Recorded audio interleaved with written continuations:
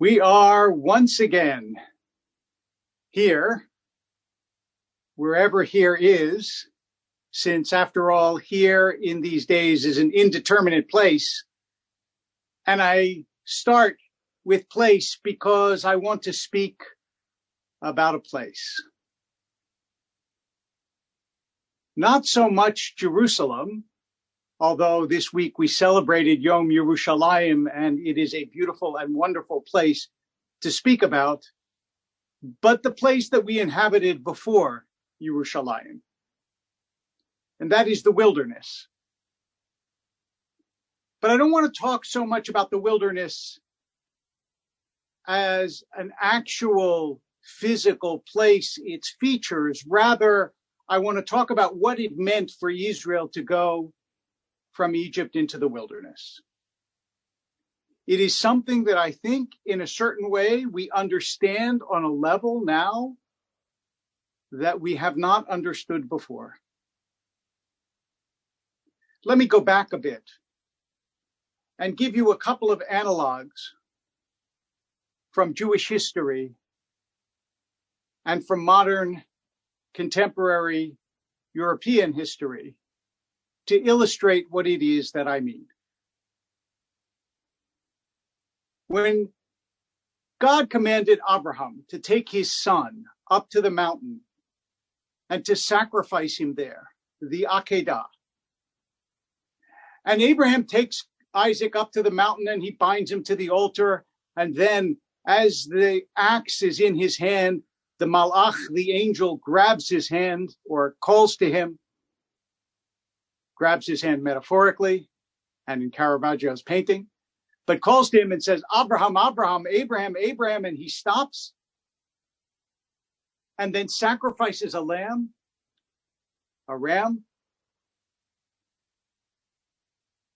The question that the Kotzker Rebbe asks is, in that entire experience, what was the hardest part for Abraham?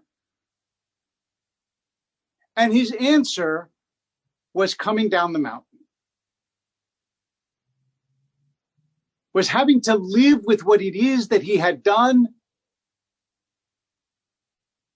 recognizing it was over. How now to organize his life so that it made sense given the experience of the Akedah. And I want to take that in a particular direction. I've spoken about this idea before, but not in this way, because I want to connect it to something that is more in our own experience, at least those of us who are a little bit older. As the Soviet Union was starting to come apart in the 80s under Mikhail Gorbachev, one of the catalysts for the breakup of the Soviet Union was the Solidarity movement in Poland. And the leader of that movement was Lech Walesa. And I remember watching a TV interview with him as this was all unfolding. And someone asked him, what's going on? And this was his explanation. He said, I am by profession a carpenter. And I have never broken a screw by tightening it, but I have broken a lot of screws by loosening them. And Gorbachev, he said, is loosening a lot of screws. The reality is, when the freedom kicks in, when the ordeal is over, that's the dangerous time. We think of the dangerous time as being slavery, and obviously slavery was a terrible time for the Israelites.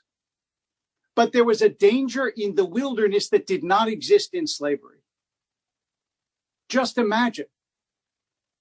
You're entirely at the whim of someone else. Your days are scheduled and confined and limited and constricted. And suddenly you're in the wilderness. Complete openness. No restrictions. And what do the Israelites do? They gather round the golden calf. Because being able to endure slavery is no guarantee of being able to be mature in freedom.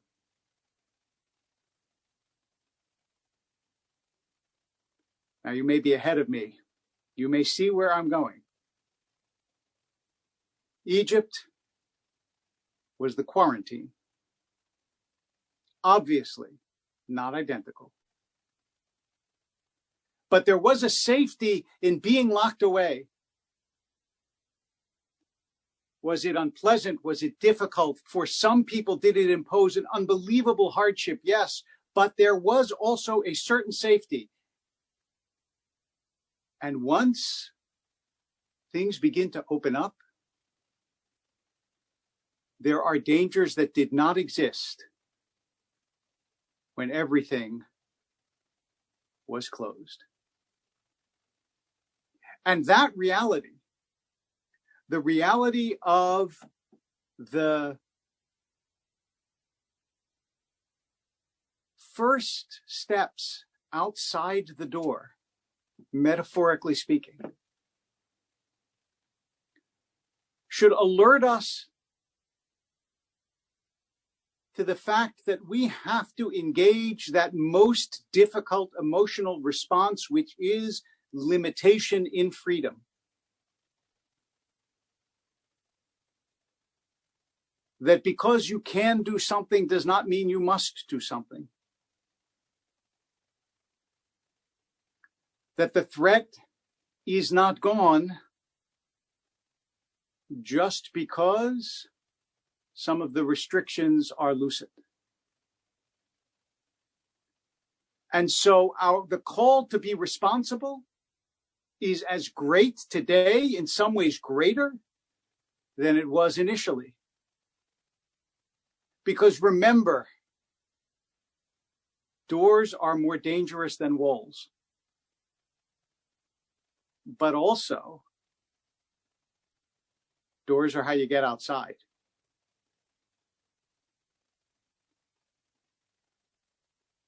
I don't, in any way, have any expertise or any special knowledge about how much should be opened or when it should be opened or how it should be opened and whether this country is doing it right or that city is doing it right or this governor is wise or that governor is foolish.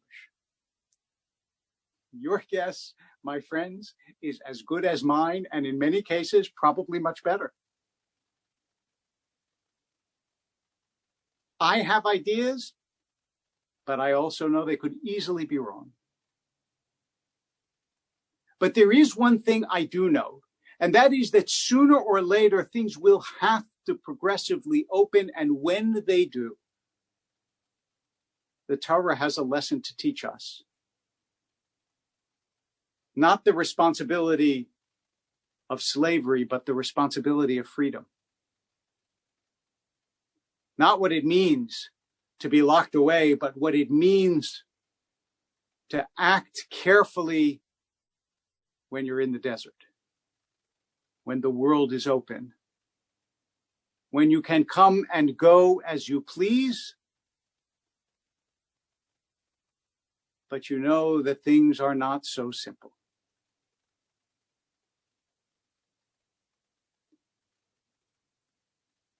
And so this week, when we read Parshat Bamidbar, the Parsha of the beginning of the book, the wanderings of the Jews in the desert, let's learn the central lesson from this book, which is that freedom implies responsibility. That when the chains come off, that's when the internal measurements must take hold. that ultimately all of us are accountable not to any external force other than the Kadosh Baruch Hu, other than God, but to our own soul sense of what is safe not only for ourselves, but for our neighbors, our community, our country, and our world. Remember that the generation that went into the desert never adequately learned that lesson, and so they were not ready to go into the land of Israel. May we prove to be wiser and better. May we learn from their example. May we open our doors and still stay safe.